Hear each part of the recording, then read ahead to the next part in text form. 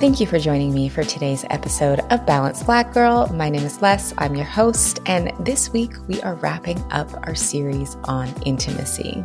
All month long, we've talked about the importance of connection. We've covered platonic intimacy, the intersection of sensuality and spirituality, and today we're talking about how to remain connected with ourselves and finding a sense of intimacy within. Really, the theme of this month has been talking about the skills that we need to feel more connected and to feel more fulfilled in our connections. And today's episode just has so much great tactical advice to really help you build your connection skill set. And we really emphasize why the ability to connect with others really starts within yourself. My guest today is Camille Lewis, who is a licensed marriage and family therapist, COO of therapy practice The Expansive Group, and co-host of the podcast Safe Word. Camille's work focuses on sex therapy and examines intersectionality, identity, specifically with race, sexuality, and gender. In this episode, Camille and I get into so many important topics, including why intimacy is so much more than sex and is so important to cultivate with ourselves. We talk about the importance of finding pleasure in what we do and why we deserve pleasure. We talk about building intimacy practices with yourself, ways to talk about and embrace pleasure without shame, and how to talk to kids about their bodies and pleasure in a way that is age appropriate and doesn't induce shame.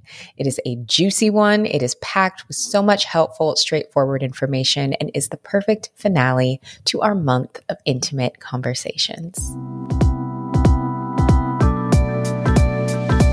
Camille, welcome to Balanced Black Girl. I'm so happy to have you here. I'm so happy to be here. I'm so happy that we were able to work this out and finally get to hang out, have a conversation, and connect. Yes, absolutely. So for our lovely listeners, Camille and I actually met last year. We met at a Spotify event. Spotify had like a dinner for some wellness podcasters in LA, and that was when we connected. And as I was working on the intimacy series, I was like, okay, I got to have Camille as a guest for this series because the work you do and the expertise you have is just perfect for the conversations that we're having this month. So thank you for joining me. So excited. I'm ready to get into it. Amazing. So before we dive into this week's installment of our intimacy chats that we're having on the podcast, I would love for our listeners to get to know you a little bit better. First, talking about why you decided to become a therapist, what brought you to the mental health space. And two, there are so many different areas within the mental health space to explore, why you have chosen to kind of specialize in and focus on sex, connection, intimacy. Well, again, thank you so much for having me. I'm really looking forward to this. What brought me to mental health? I'm so used to answering this question, but every time I'm like, oh my God, what happened? This is my second career, so it's a career shift for me. I originally started in the legal field and I thought I wanted to be an attorney for a long time. And then it really kind of like settled within me that it was really important for me to be working consistently with community, connection, growth, and ways to like support other people. It just feels home to me. And I was just like, how can I make talking to people part of my lived experience? And even more so, I really wanted to be able to be a resource for Black women and Black femmes and people with similar identities as myself. And I was like, okay, if I go into this field, like where can I specialize in identity? And when I thought about those components, I also thought about like sex and relationships and intimacy and how integral they are to how we see ourselves, how we see other people, how we heal, and how we grow. And I also was like, what would be something that I'd be excited to talk about every day and not get bored of? And it's like sex. Like I love talking about it. And it feels really important to me. And understanding yourself and the nuances of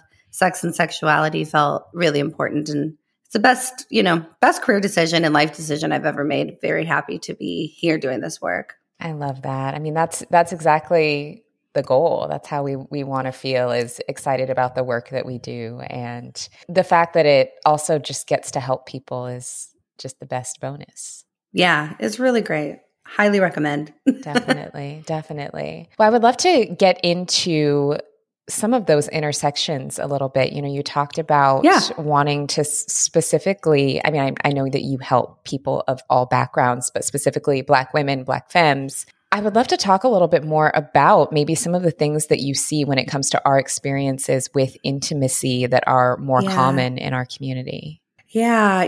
I think that what really stands out when you ask that question is our relationship to pleasure. And I think as Black women and Black femmes, we've kind of been socially conditioned not to integrate pleasure into our day, our week, our month. Like, we're really kind of taught to prioritize the needs of other people. How can we show up for other people? How can we be softer or quieter or less intimidating or all of those things? So I think that what really gets left out of the conversation is pleasure. And so I think that a lot of women struggle to integrate prioritizing themselves in relationships, especially. And so not necessarily having a really, I guess, grounded understanding of like what makes us feel good. Because there's also so much shame, right? There's shame around food and eating. There's shame around sex and sexuality. There's shame around how we look and how we do our hair and what we wear and how we talk. And so I think with all of these things being policed, we forget to be like, I can experience joy and euphoria in little moments and in big moments in my day and in my life. So I think that that's like the biggest thing is pleasure. Yeah, absolutely. And that pleasure can be a good thing. I mean, I think for a lot of us, and I know I've had this experience, sometimes it feels like we're almost conditioned to feel bad about things that feel good, or to expect the other shoe to drop if things feel too good, or, there's so much identity and almost connection with suffering that it can feel hard to connect with things that feel good. And so, I love that emphasis on pleasure, whether that be any way, from food, things you enjoy, intimacy, what feels good, what smells good, like whatever. Exactly. I couldn't have said that better myself. I really think that there is that shame of like, oh my gosh, I didn't work hard enough. I didn't do this enough, ate this and then I didn't punish myself for it. Or this just felt good, so I took a nap. Or it felt good, so I slept in. Or felt good, so I spent more time with my friends. Or it's like the conditioning to be constantly performing and hyper performing to prove ourselves, to family and community, to other folks, to white folks in the business world, perhaps. So I think that was, I just agree. Very well said. Thank you. Also, as you were describing that, something else that I was thinking about is this idea of selfishness. I actually remember I was at a retreat years ago, and a woman at the retreat said something along the lines of like, being considered selfish was the worst insult. She felt like it was the worst thing that someone could say to her. She said she would rather be called a bitch than be called selfish. And I was like, wait a minute, for why? I was like, why? One, what do you mean by selfish? What is the definition of selfish? Two, when I thought about my own experiences being called selfish, I've only ever been called selfish when someone was like trying to get over on me or manipulate me and I wasn't going for it. That was immediately the first word that they threw out. But I do think that there are a lot of us who have this feeling of focusing on ourselves is bad, or if we want to connect with other people, sometimes it has to be at the expense of ourselves. How do we work through that? That's so interesting. Yeah, I think it's interesting because selfish has this like historically bad connotation of this is a bad thing. Yeah. And for me, when I hear like you share the story of that woman, I would love for someone to call me a selfish bitch. I want to be both. I want to be both of those things.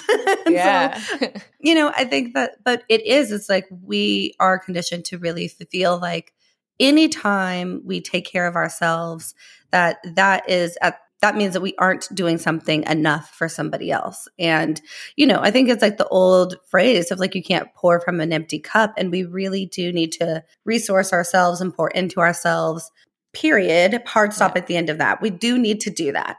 And we also need to do that if we are to give to other people experiences and connections. So I think working through it is having like small practices that you integrate into your life that feel like you can just, I take a lot of stock in like verbalizing things to myself and acknowledging them. So I think if you're working through like feeling selfish or taking time for yourself, of actually being like, that nap felt so good. I'm so grateful that I just did that. Yeah. It might be silly. You might feel silly at first, but I think it's also looking at reaching for those small things. Like if you typically never take a nap and then you're like, I'm going to nap every single day, that's a really big jump. So maybe you just sleep in 15 or 20 minutes longer, for example. And then you say, wow, you know, no consequences happened as a result of me doing this. I feel so much more rested. I was able to ease into my day more. I really appreciate that I did that just now. And be like, nobody died. Everything's fine. It's okay. Yeah, I think that that's a really beautiful take on affirmations. I know sometimes affirmations can feel a little bit cheesy with people where it's like, I am worthy, I am beautiful. But it's like, I am rested because I did this good thing for myself. And it's okay. The world is still spinning. Yeah, exactly. Exactly. And I think that helps with healing that aversion to selfishness of like, I did this and wow, I just had a wonderful day. Like, you know, this weekend I was in Santa Barbara with my mom because she flew in and had to speak at a conference. And I set up one of my work days to have like pretty extended breaks. And I went on a bike ride and I like went in the hot tub and then I did all of these things. And I was just like, wow, that day felt so good. Yes. And I was just like, good for me, like work. Cause I usually don't do that. And so it's, you know, I think it's a constant learning experience to integrate into your life and your practices. Definitely. And even I love that story. Thank you for sharing that. It also makes me think like, what if that was normal? Like what if it was the rule, not the exception, to have this spaciousness and time that just feels good? I love that word, like spaciousness. That's how it felt. Like I didn't feel rushed. I didn't feel like, oh my gosh, I have 10 minutes between meetings. I need to just like figure out something to eat and how to like use the bathroom real quick. Like I really was just like, I'm waking up at a leisurely pace. Like I could go for a walk. I could go for a ride. I could take another nap. I could go sit outside and eat something. Like it really felt so pleasurable, honestly. Ugh, that's beautiful. So beautiful. And then the next day I had like 8 million back-to-back meetings. So so the spaciousness being the rule I like. I wish that was more of my day. I'm working toward it for sure. Exactly. It's like that's what we're shooting towards and we'll get there eventually.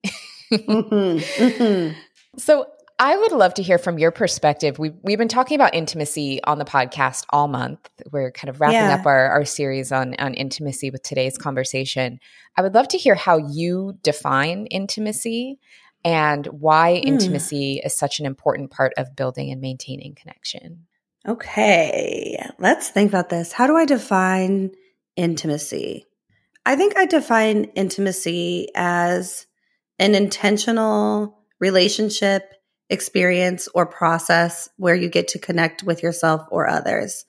And so to me, I think that a lot of people, because I work as a sex therapist with a lot of couples and relationships, a lot of individuals, and I think that often like intimacy gets conflated with sexual intimacy or physical intimacy. And I think that if I kind of like widen that definition, then the day that I just described having earlier this week was really intimate. And, you know, couples who are trying to improve intimacy are like, how can we have more sex? Which is like, that could be a goal, but like also where are the other gaps in intimacy that you're missing? Like when do you read together? When do you play games together or laugh together or cook together? Like all of the ways that you can create intimacy. So I think that that's how I would describe it. Something intentional, something pleasurable, something that you get to experience and prioritize that isn't necessarily followed by shame or kind of clouded by shame.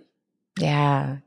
That's a really beautiful definition. And I love how you emphasize that it can be with self and with others, that it's not necessarily one or the other. Because I do think when a lot of us think of intimacy, first thing we may think of is sex or being sexual, and with other people is probably what, you know, a lot of us think of, but really broadening that definition and making sure we're including the self is great. Absolutely. Yeah. Yeah. And I think you asked another question and I think I forgot the second part. Yeah. Just why it's important. Like, why is intimacy something that we should be prioritizing? Yeah. I think that we spend a lot of time because of, I think, historical and current trauma.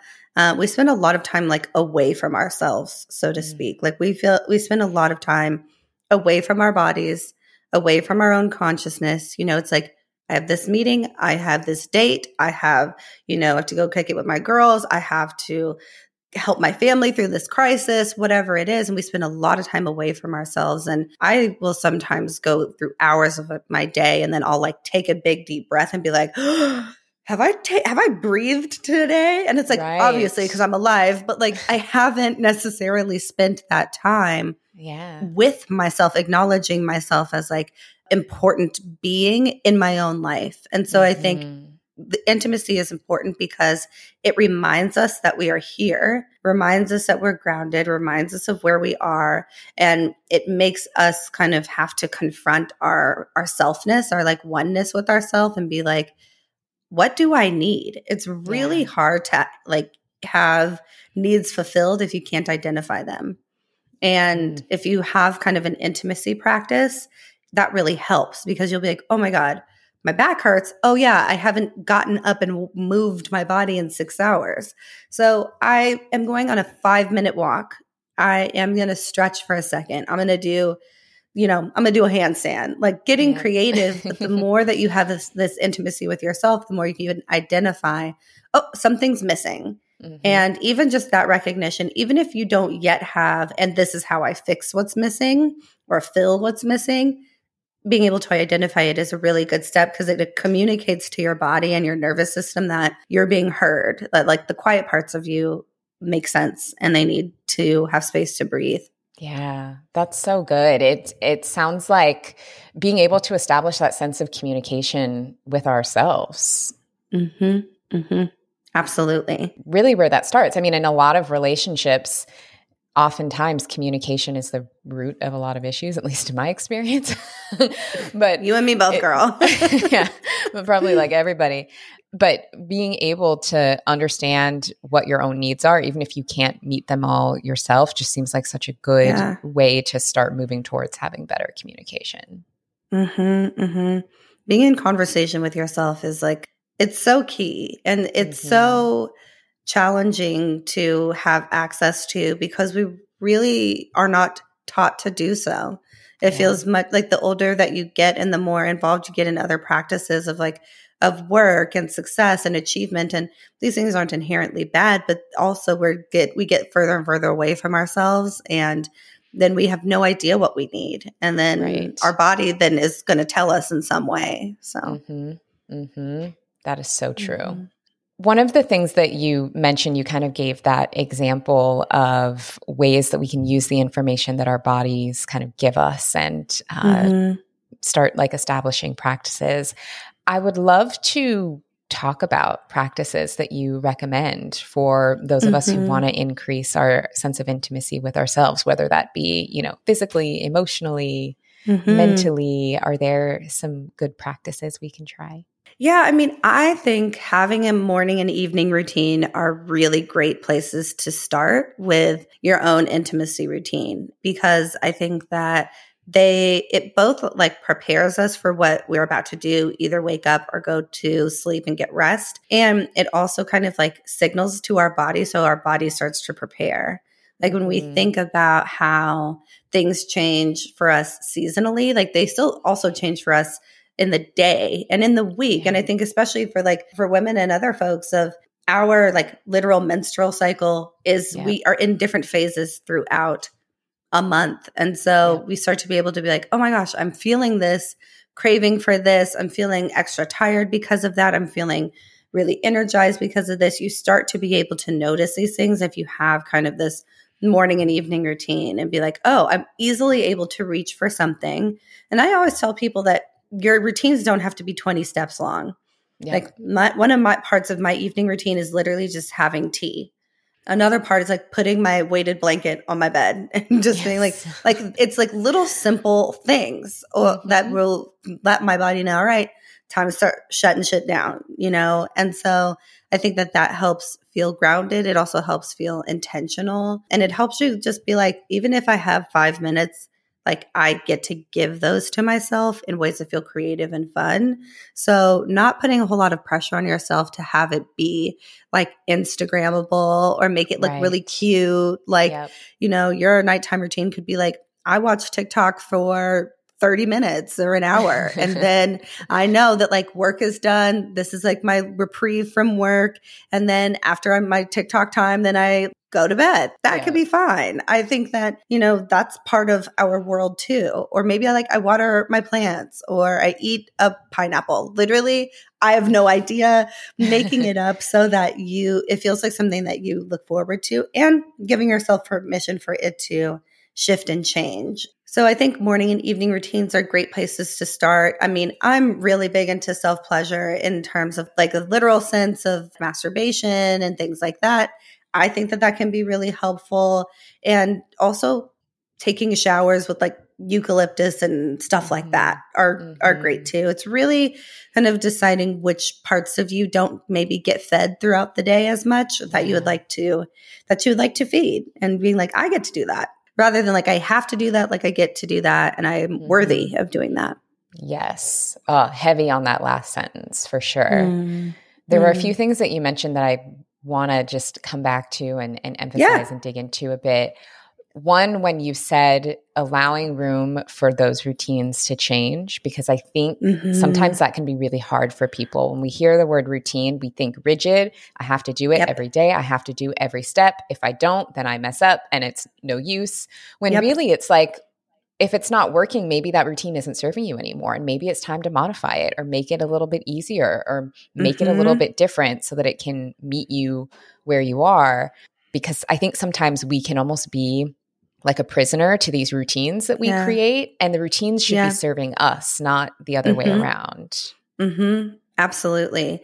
Yeah. And I think the rigidity, it's like, it is like a mask for like dependability and reliability and predictability. And it's like, okay, but if I'm not flexible with myself and patient with myself and curious with myself, then that kind of like can be at opposition with the hope of creating intimacy. Because I feel like intimacy is all of those things. It's fluid, it's creative, it's changeable. You know, it responds to the demands of like the self and the body and the mind, depending on the moment. And so, and maybe this is where you have a list of things that can be in your routine.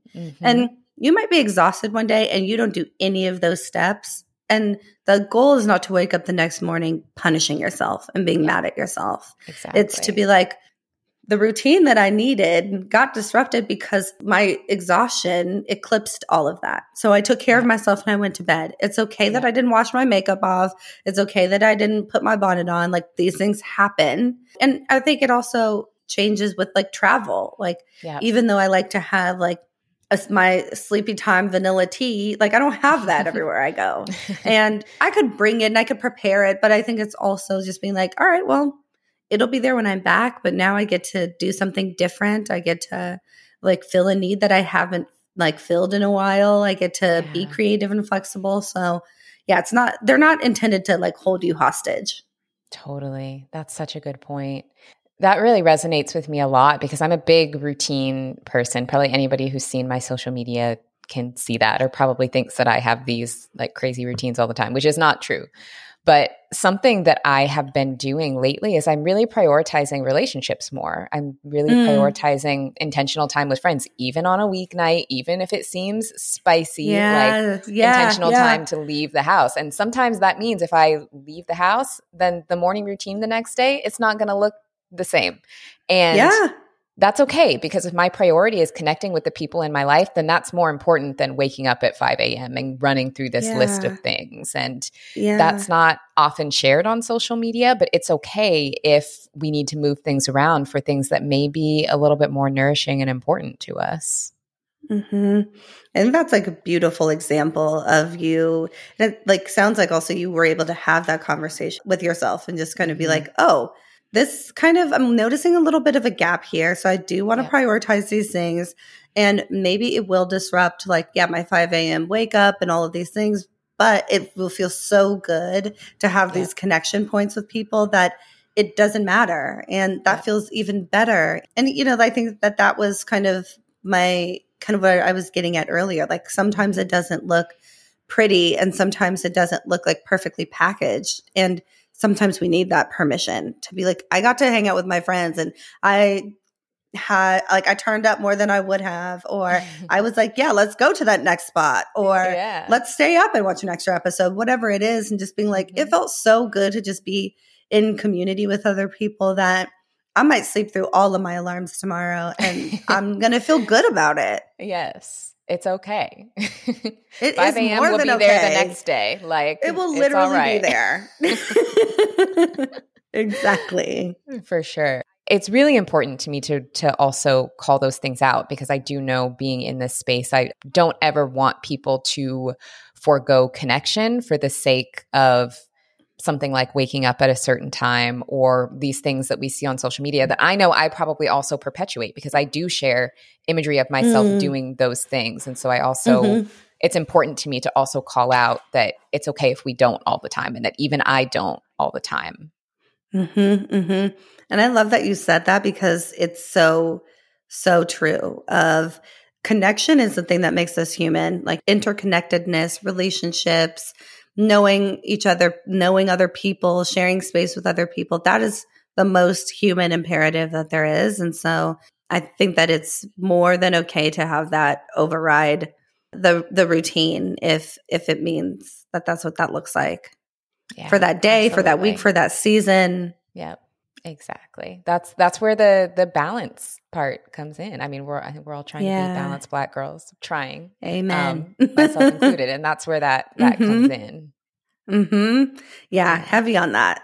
Yeah, for sure. And then the other thing that you mentioned, and I would love to talk a bit more about, is the role of self-pleasure and something like masturbation when it comes to establishing a sense of intimacy with ourselves. Because I think that that's also another area that can hold a lot of shame for people. So can we talk a little bit more about just the importance of having a self-pleasure practice?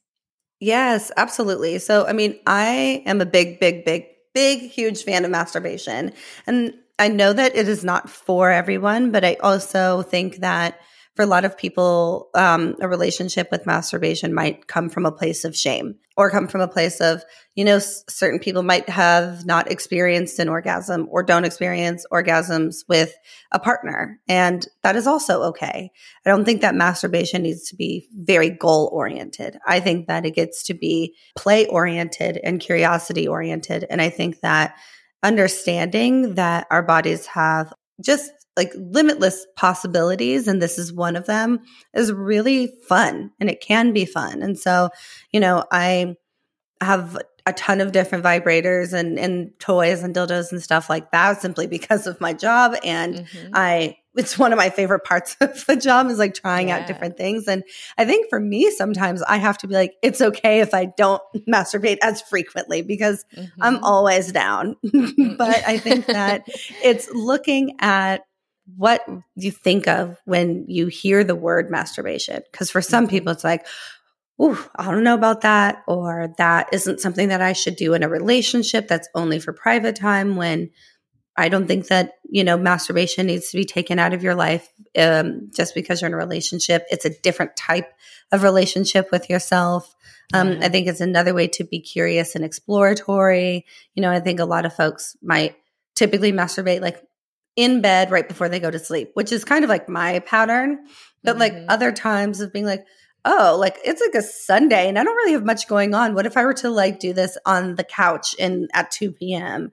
or in the shower standing up or while I'm taking a bath, like different things like that. And it doesn't also have to be like centered on any particular part of your body. I think that like your own pleasure practice could be like, what type of touch do I like? Do I like to be like lightly tickled on my back, or do I like a firm massage, or do I kind of like a squeezing kind of situation or stimulation, or do I kind of like to have my hair pulled or played with? And these are things that you can also explore by yourself. I think when I work with clients, I'll sometimes be like, and I don't know if people can see me, but just like, does this feel good to just kind of like run your nails down your forearm, or does it feel good to kind of like squeeze it? And I felt like such a different experience right now. When I did my nails, I was like, woo, like got a little chill up my spine. So your own intimacy practice can look like masturbation. It might not include it, but I think that it also helps us get in touch with what feels good to us so that we can just feel good, full stop, but also so that we can communicate what makes us feel good to partners. And I think especially for a lot of women, it's just like, we're like, well, for straight women, especially, I'll have a good time if he's good. And we'll finish when he's finished. And I think it's really important to be like, I get to ask for more or something different. I get to ask for different types of touch. I get to ask for different tempo. And I know this, and I can know this like kind of like from a cerebral level. But if I'm masturbating, I know where the touch can come from. I know what will feel good to me. I know that, and it might not be predictable, but I know how to communicate it with other people because I've communicated it to myself. And I think that you can also, when you're developing even like a routine around masturbation, maybe you really like to watch porn when you masturbate. Maybe you don't like it. Maybe you want to try listening to something. Maybe you want to try like reading erotica. Maybe you just want to fantasize about something. All of these are like great options to get in touch with like what arousal means for you and what stimulation and pleasure look like for you in ways that it gets to be for you. You get to feel good. And I think that is, we're just not taught that that's okay. And it really is. And I really, really encourage it. Yeah. You just said so much. Amazing. I was rambling there. No, you were not. That was great. So much great information there. And the biggest takeaway, kind of like we were saying at the beginning, is just giving ourselves permission to do something purely because it feels good. Yeah. And even saying that, and I'm training myself to be like, it feels good because you can blah, blah, blah, blah, blah. I feel good. It feels good because then you can. And I'm training myself to be like, because it feels good. Yeah. Period. That exists. Yeah. Period by itself. Yeah, definitely.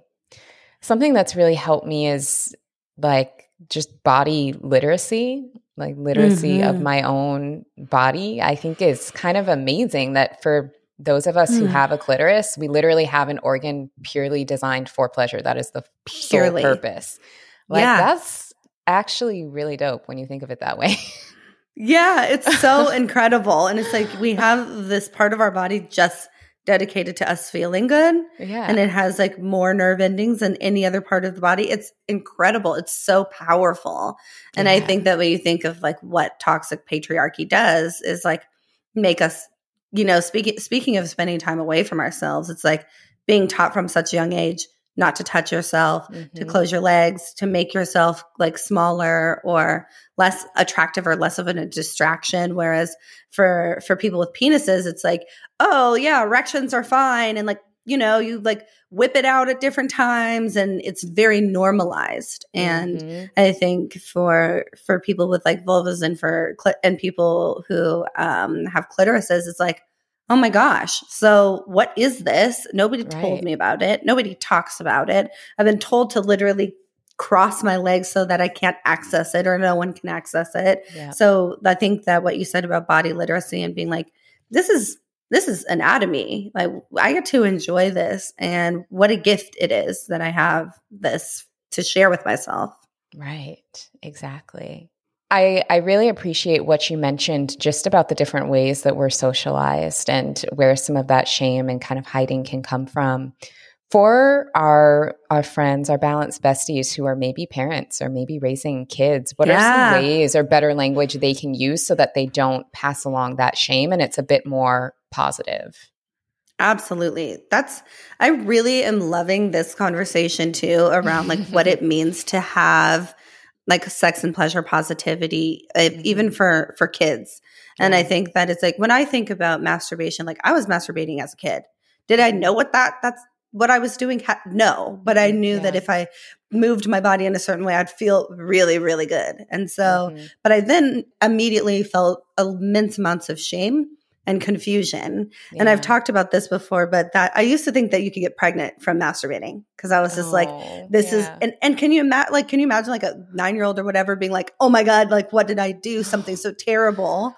Not knowing anything about literally how anything works. And so I think that I'm a really big fan of parents teaching their kids to just like talk about anatomy in the same way that you would talk about an elbow or a nose, and really kind of like making it so that it's not like this is like a very special, we don't do anything with that. It's just like we happen to pee there and that's it. And like, don't really go near it. It's just like, okay, like, because kids are going to explore their bodies. They're going to explore their bodies because they are literally learning how the world works and how their bodies function in it. Yeah. So kids are going to touch themselves. And I think that a lot of times that can be scary. And this is not to say that like if your child starts to exhibit abnormal behavior that you shouldn't pay attention to it, because you definitely want to be tuned into that. But I think a normal exploration of a body for a kid it just makes sense. They're learning everything and they're little sponges. And so I think using the language of like using the anatomical language of what the body parts are called. And, you know, I think this borders into like conversations around consent of like when you touch yourself versus when somebody else touches you, what, like how to describe things like that. And just like when sometimes people hear or have experiences like, when did you have the sex talk? When did you have the talk? And it's like, these are just conversations that you can have at all ages and all over time, because that's going to change because your child is going to hit different developmental stages. And there's a great Instagram account called Sex Positive Families that does a really good job of examples of how to talk to your kids about sex and genitalia and gender identity and sexuality, all things that are in your kids' consciousness from much younger than you might imagine. Yeah. They're not just like little infants with no brains until they're 25. Like they are thinking about these things every step of their like developmental life. Yeah. Yeah. That's such a great resource. We'll make sure we link to that page in the show notes. And I also really appreciated what you said about the talk, because I don't think it is one talk. I think it's a series of conversations that we have throughout our lives. And of course, we want things to be age appropriate. Yeah, of course. But just that sense of, I love what you said about just speaking pure anatomy and speaking about body parts like any other body part, not necessarily using like it's a flower or other things because that's so confusing. It is. It's really confusing. And I really think that we can trust kids to be intelligent and to teach us things in the same way that we teach them things. And if we try to pretend that they are incapable of learning, then I think that we're doing kind of like everyone a disservice, because we want them to be able to tell us if something has changed for them. Yeah. Especially for people who get periods. Like some people might get periods when they're as young as 7, 8, 9. I think that having like these conversations early on will let you know as a parent when to step in and provide resources and support, when to like know when your child's kind of like routine needs to change, and to acknowledge and to look back at, you know, I know I'm not a parent myself, so I can imagine like might be different coming from someone like me. But I think imagine all of us as human beings with past experiences. So think about your 13-year-old self, think about your 10-year-old self, and what you would have liked to know, and how you would have liked to feel about your body, how you would have liked to relate to your body, how you would have liked other people to relate to your body. So I think thinking about that and be like, and now you get to do it. You have the opportunity to share really like wonderful, important information with the children in your life.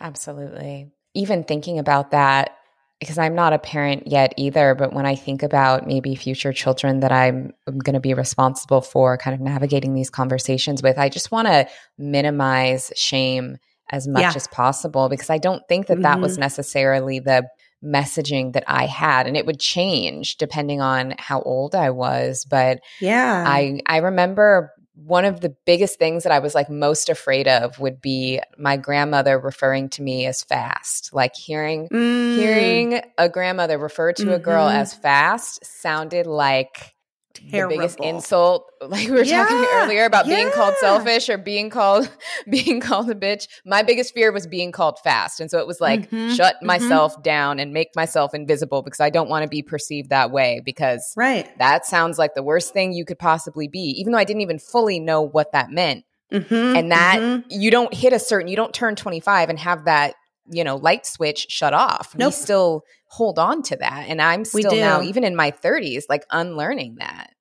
Yeah, absolutely. Absolutely. And I think that like that is such like I feel like that's just like also such like a Black grandma. It is. Right. Like being called fast. Like, I mean, I'm like same or Black auntie. Like and that was like, I don't want to be fast like that, like them other girls, those girls who do that. And often the girls who were doing that would literally be like what they were wearing or who they would be hanging out with. It was maybe they developed a little bit earlier. Like it usually wasn't anything. They were just existing. Usually. They were literally just existing. And then, but you learn through language. So you're going to learn, okay, like that type of body part, that type of outfit, that type of figure is linked with these things. And it's not harmful just to like women and girls. It's harmful to everyone because then it feels like, oh yeah, if someone has like developed breasts at a younger age, then they are more open or welcoming sexual advances when it literally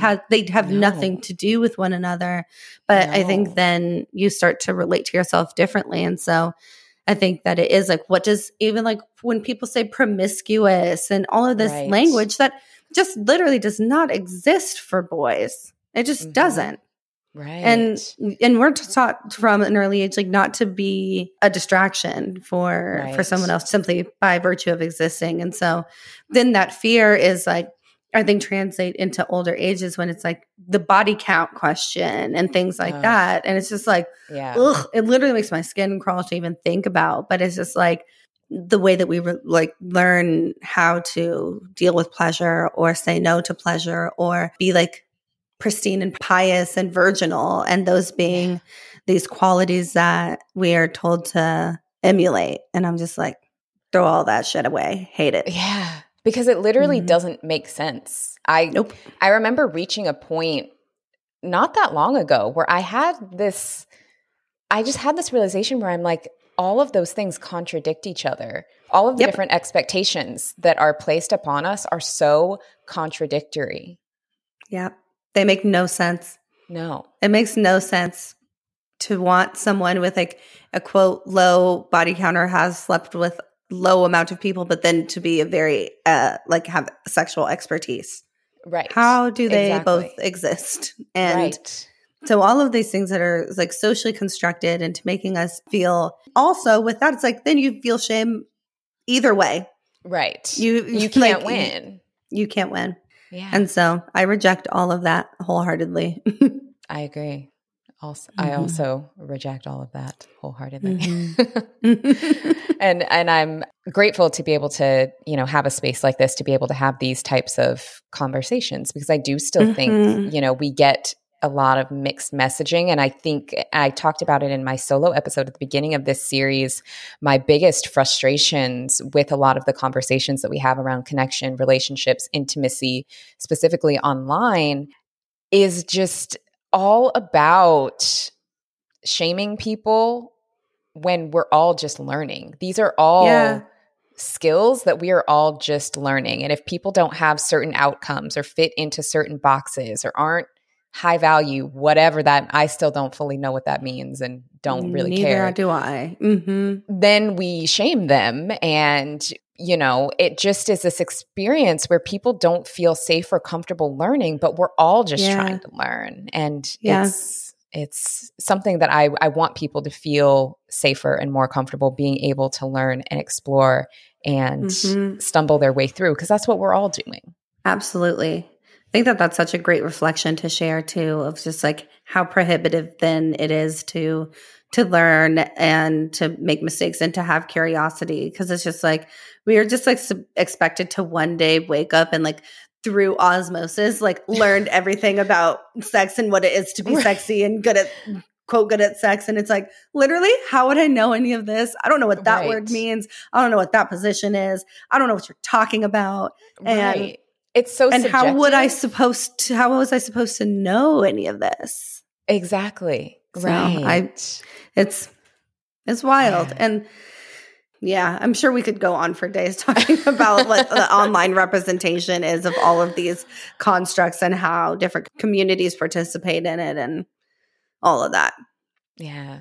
Yeah. Maybe that's our part 2.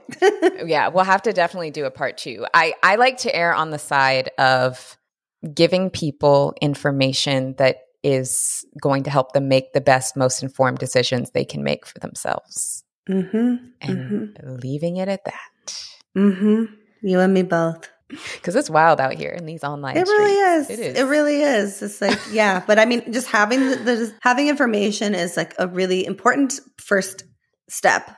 Like it's the step. Yes, exactly. Exactly. So Camille, this has been so good. I feel like we have covered so much incredible information. You're just such a wealth of knowledge, and I so appreciate you sharing with us so far. If you're comfortable, I would love to maybe hear about some of your self-care practices that really help you still feel connected and having a sense of intimacy with yourself. Yeah, I was actually thinking about that earlier this week and last week of just like what my self-care practices look like. And I have been spending more time just moving my body. And I think that, growing up, I was really kind of taught that activity was just very like forceful and it was really like intense. And I used to be like, I only like working out if I'm like drenched in sweat and sore for 3 days. And that was really part of it. And so then if I wasn't doing that, then I wasn't doing much at all. And actually the urging of my friends and my community, they're like, girl, you work a lot. Like you really need to make time for yourself and go on a walk. And I'm like, I don't fucking want to do that. Like, what is that going to do? And it does so much. It's literally life changing. Yes. And so I think that part of it is me recognizing, oh my gosh, I just need to like move my body. And sometimes it's literally like dancing around my apartment. Sometimes it's going for a walk. Sometimes it's like randomly, I have been starting to do like more like random handstands and random fun things with my body. So I think that it's really fun to be playful. And I'm like doing that a lot more. And I recognize what it does to my emotional health. And I recognize what it's like to experience some solitude as well. My job is talking to people all day long. And I would sometimes go from that to having a ton of social plans. And I'm one of those people who really does get energized from those connections. And, last weekend, I didn't have plans for most of my Saturday. And I started to notice myself like panic and be like, oh my God, who's available? Who wants to do something? Anybody? And then I was like, it's okay. And I like went to the gym and then I sat in the sauna and then I sat on my laptop and I drank a Bloody Mary and I like had this day just like by myself. And I was just like, it feels so good. So I'm just integrating a whole lot more movement into my life that doesn't feel pressured to achieve something or change something, but just to help me literally feel better. Oh, that's so good. That is, I think movement practices are one of the best things we can do for ourselves. And what you said about play resonated so much. I've had really similar intentions this year because I realized that how important play is. And just because we're adults, we still need play for our own development and ability to just be creative and be joyful. And it may look different than how it looks for kids, but we need our own versions of play. It's so important. Absolutely. Absolutely. I love to play. It's so fun. And like defining it for yourself and redefining it for yourself. But I think I would like encourage people to think about the ways that play already exists in your life and like how to amplify it and name it as such. And then also to think about other ways that you can be playful. You can be playful with cooking. You can, make something that you've never made before. You can be playful with listening to music and like making up dances like we did to like Destiny's Child back in the day. Like you can be playful all the time. Exactly. When you were describing play, the first thing I thought was cooking, like creating in the kitchen and making, and that's something that can take what could feel like a chore and actually make it a little bit more enjoyable. It's just an experiment. You're just trying things out. Yeah. You're just playing. Yeah, exactly. I love that so much. So before we wrap up, I would also love to talk about your podcast a bit because you are the co-host of Safe Word podcast. Can you please tell us more about it and where we can find it? Absolutely. Yes. So I am the co-host of Safe Word with my co-host, Casey Tanner. We are both sex therapists. We both run a private practice called The Expansive Group, where there are coaches, therapists, and educators that talk about sex, sexuality, gender, and relationships, which is what we talk about on Safe Word. It's really wonderful because we kind of like get a little bit more messy than we would with our work with clients and kind of talk about these concepts that we work through a lot as therapists and we work through a lot in our personal lives. So it's a way that we get to kind of, I think, for me, it feels like a way to really feel humanized in my profession of like talking with another therapist about like the fact that I don't have my shit together all the time or even close about how I'm still figuring certain things out. And, it's a really wonderful place to like explore concepts like sex and intimacy. And, we just did an episode about like, should I stay or should I go for relationships? We do episodes on like BDSM and kink and things like that. And we did one on group sex. So these are kind of like the things that we talk about. It's constantly evolving and changing, and we're really excited about it. Yeah. I just think it's such important work. And I also think listening to a podcast like yours where people can explore these topics in a way that is very safe, if you're listening to a podcast, if you're maybe curious about BDSM and kink and you like are maybe a little bit nervous about what seeking out that information looks like, a podcast is a perfect way to start learning and exploring that. That's totally no judgment. You are just sitting, listening with your headphones on to information that's of interest to you, and nobody can judge you or anything like that. So it's so important. Thank you so much. And thanks for asking about it. And it's really fun. It's a fun time. So come check us out. Amazing. Yes. We'll make sure that the podcast is linked in the show notes so that everybody can tune in. Awesome. Thank you so much. Yes. Thank you so much for being here. I loved this conversation. I think it was just the perfect finale to our conversations about intimacy. Gave me so many ideas about ways I can also just work on my intimacy with myself. So I appreciate you being here. I loved this conversation. I was like, let's go. Okay, like let's get more into this. Let's get more into that. Let's do more of this. So I feel like this time flew by. So thank you so much for having me and like all of your really wonderful questions. Oh, well, thank you so much for sharing. I know we'll have to do a part 2 and get into more of these because I have more that I'm like, okay, we got to continue. Girl, let's do it. Yes. Amazing. Thank you so much. Thank you.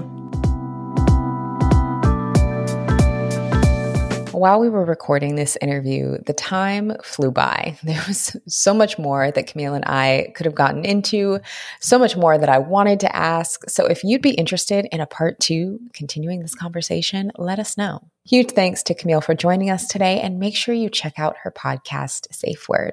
In the show notes, we linked all of her information so that you can follow her work as well as resources related to today's episode and discount codes from our sponsors, so make sure you check it out. Thank you so much for tuning in today. Make sure you're subscribed so that you don't miss a future episode.